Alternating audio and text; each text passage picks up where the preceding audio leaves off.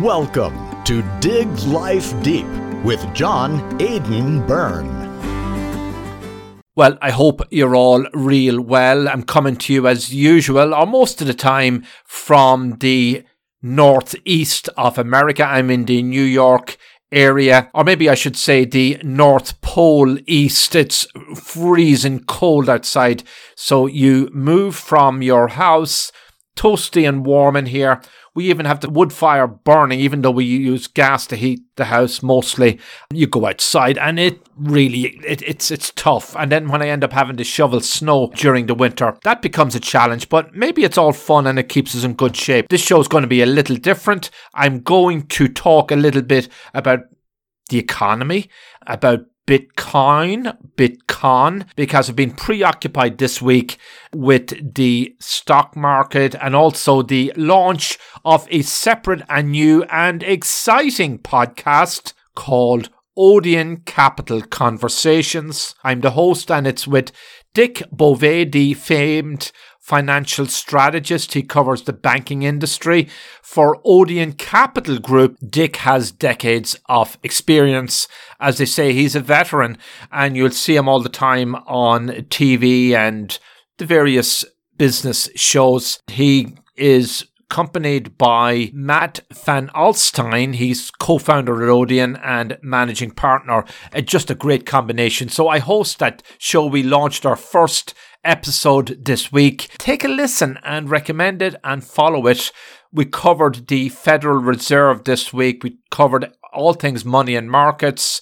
Dick Bove concludes the US Federal Reserve is in a dangerous place. Its balance sheet is a total disaster, and we'll see how that plays with the stock market. Matt has an opposing view and different conclusions, but I hope you follow it. I'm going to talk a little bit about Bitcoin in a wee moment, rather than bring on a guest, and then we'll come back to our guests in the next couple of weeks. We have a lot of exciting guests coming up from all over, some special guests, and they'll be talking about world matters, wars, history, the great Midwest of America, arts, entertainment, and some stuff we could call exclusive. So in a few moments, we're going to talk about Bitcoin, and I'm going to do a replay of a recent interview with a financial expert, and he covers crime in the financial services sector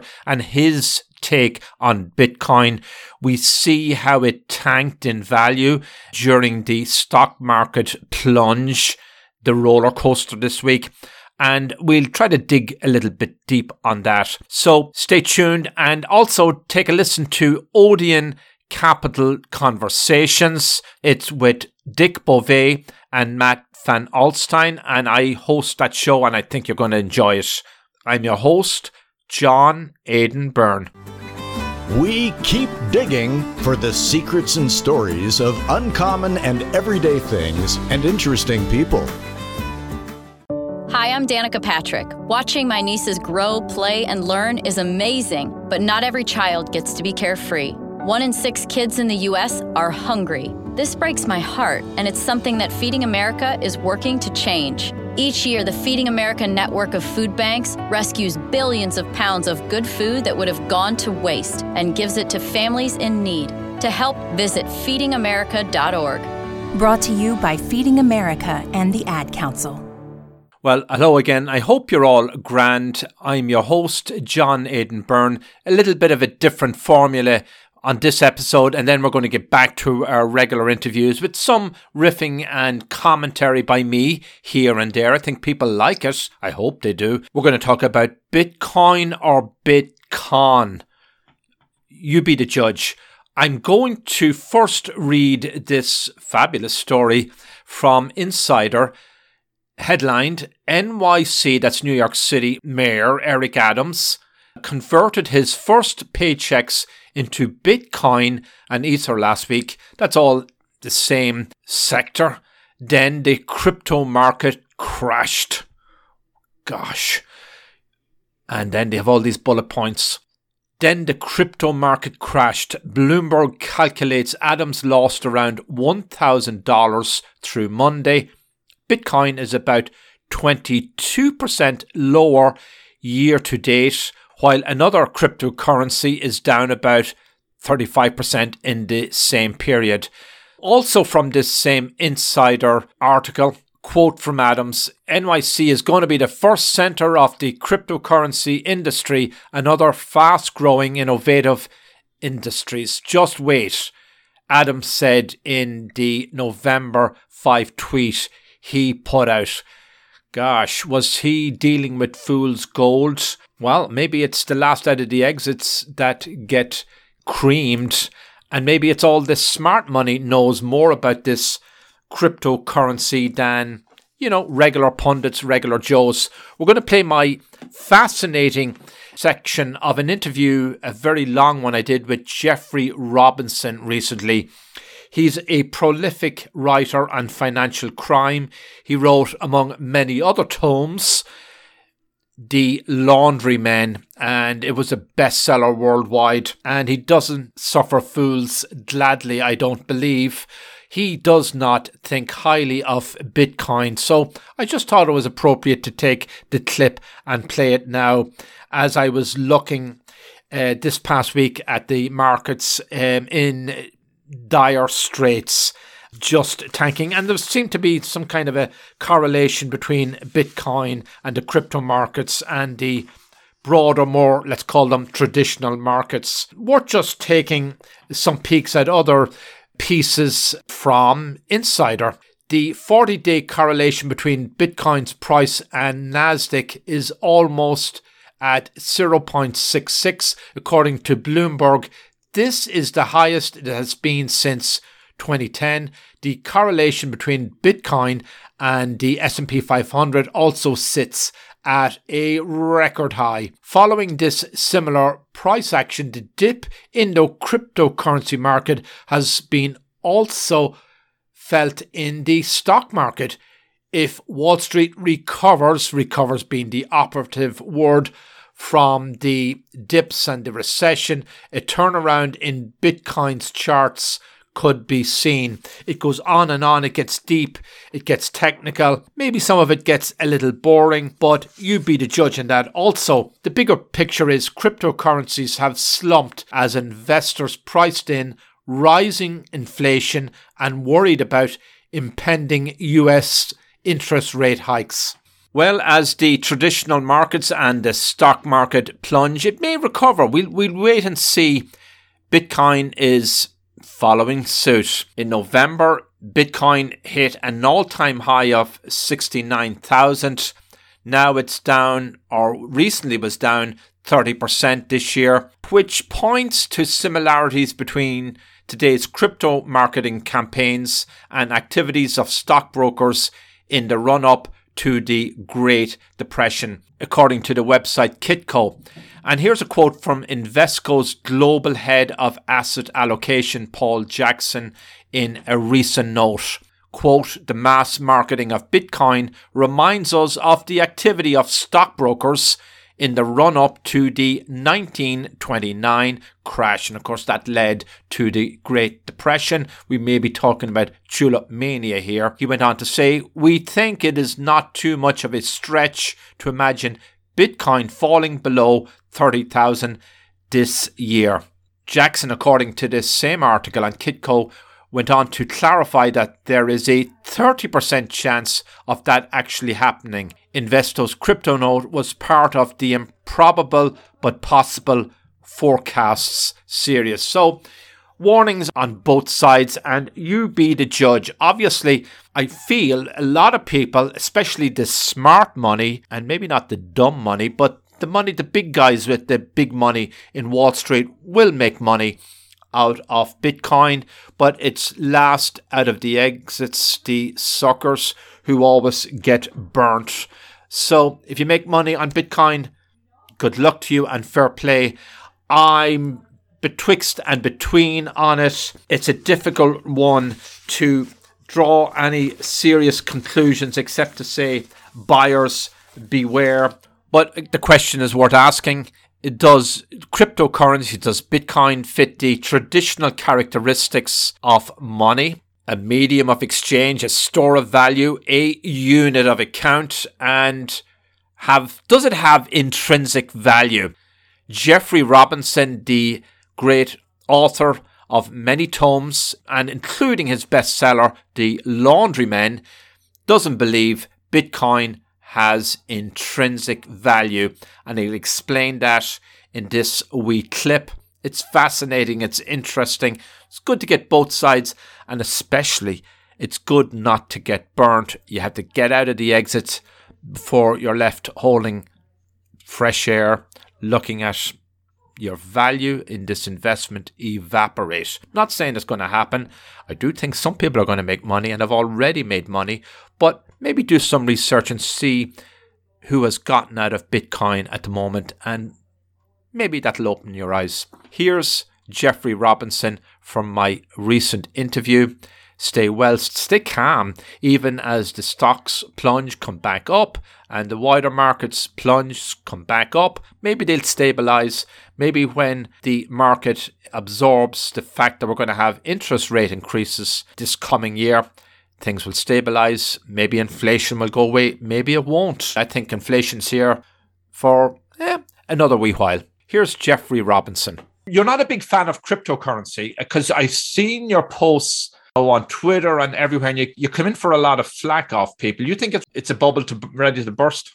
I wrote an ebook with Amazon called BitCon, The Naked Truth About Bitcoin. And I went at it looking to try and find out exactly what it was. And what I basically found out was it's a scam. It's nonsense.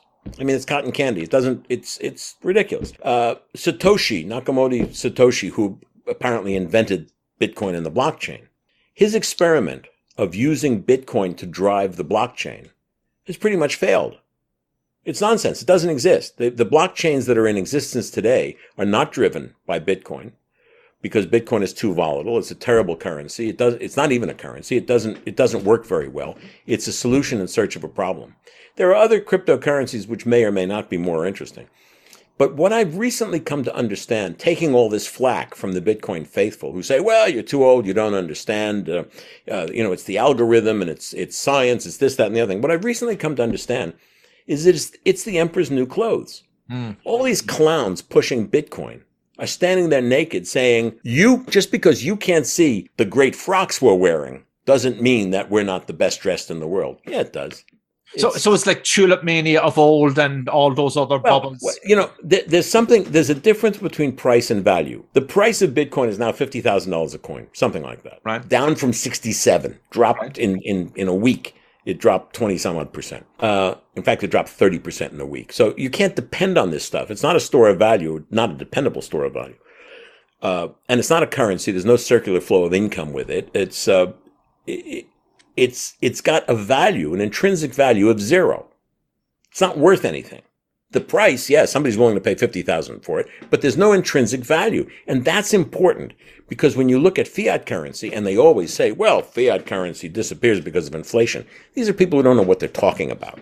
Fiat, the British pound and the dollar and the euro have intrinsic value because you have to pay your taxes with it. And it is backed by a government and all of the institutions of the government and the people who make up the citizenry. There is intrinsic value to that. This business of, well, it disappears to inflation. Yes, if in 1913 you had $100 and you put it under your bed, the buying power in the year 2022 would be $6. You would have lost $94 to inflation buying power. It'd still be worth $100. But you would, from 1913, you'd only be able to buy $6 worth of what you could have bought for $100. But it'd still be $100. The point is, no one leaves it under their bed. You invest it, you put it into ETFs against the S&P 500, you put it into a bank, you earn interest, you buy bonds, you do something. So the buying power of that $100, if you had invested it properly, in very simple, safe ways, would be worth, I don't know, $98 or $99. So the inflation thing is a false argument. It really doesn't hold true. But surely some investors will and have made money on Bitcoin, those who got out. They're not investors. They're not investors. Call them what you are, but they're gamblers. They have made money, right? Oh, they've made money because they bought it $50,000 and they sold at 67, except they haven't. They haven't sold at 67. And the people who bought it $2,000 are greedy. So they're still holding on to it. Either they sold at 4,000 or they're now saying, look, I've got, I bought it 2,000. I've now got 50,000. I'll wait till it goes to 100,000. Yeah. No, it's gambling. It's a loaded roulette wheel because the largest group of people, the very few people, it's 100 people who own the biggest share of Bitcoin, represent something ridiculous like 0.001% of all the Bitcoin holders. I mean, it's you have to Google the theory of greater fools. Yeah. People buy this stuff hoping they can sell it for more. So they're looking for greater fools to sell it to. No, it's all of that and last out of the exits theory as well. But some fools or speculators or gamblers will make money. I mean, Sure. never mind. It's sort of like you could argue that stocks and equities right now are, it's all a big bubble as well. And Not really, because stocks, if you buy shares of Apple, you're buying shares in a company that is generating income, that has four walls and a roof, that exists, that is real. You can see it. If you buy Bitcoin, what have you got? we did see where we had in 2008, the market collapsed because arguably the equity market was in bubble territory and it lost. The housing market, yeah. And and then it affected the equity market too. But your point is correct. There is something underlying that, and Bitcoin in that sense is a distinctly different asset class, if that's correct. If you had a house worth, I don't know, pick a figure, $100,000 in 2008, yes, the value might have dropped to $60,000, and you might have been underwater in your mortgage, but you were still living in it. And today it's now worth $160,000. Yeah. You didn't necessarily, some people lost their homes. Okay, I understand that there are bubbles. Yeah, so a lot of people holding cryptocurrency, you're saying, Jeffrey, are going to get really burnt, ruined, destroyed. Get the hell out of it, you're saying. It's very hard to tell them that it's worth nothing. There's no value. Yeah. They bought into something that is priced but has no value. They don't believe it because they're saying, well, I bought at $30,000 and it's now worth $50,000. So I made $20,000 and what have you done? Yeah, It's very hard. But it's tulip mania. It's absolutely tulip mania. So there you have it. Words of warning from Jeffrey Robinson, author of the famed bestseller, The Laundrymen and Other Tomes. You make up your own mind with so much misery, nervousness, spookiness, and some room for optimism. Let's be real here. Things go up, things go down. Eventually it stabilizes. Let's look to the future with optimism. I would refer you to a very interesting book which might help explain what we're going through at this period in history. It's called Extraordinary Popular Delusions and the Madness of Crowds. It's a famous old tome by Charles Mackay. Hope I pronounced his name correctly. And I'm reminded also of a wonderful piece of wisdom by my late dear mother growing up in the beautiful, lovely market town of Ardee in County Louth, Ireland. You might as well laugh as cry. Until our next episode, I'm your host, John Aidan Byrne. You were listening to Dig Life Deep with John Aidan Byrne. You can reach the host in the U.S. at 973-529-4699. That's 973-529-4699. 973-529-4699. Email byrnedesk@gmail.com. That's byrnedesk, B-Y-R-N-E, desk@gmail.com. byrnedesk@gmail.com. Subscribe for free.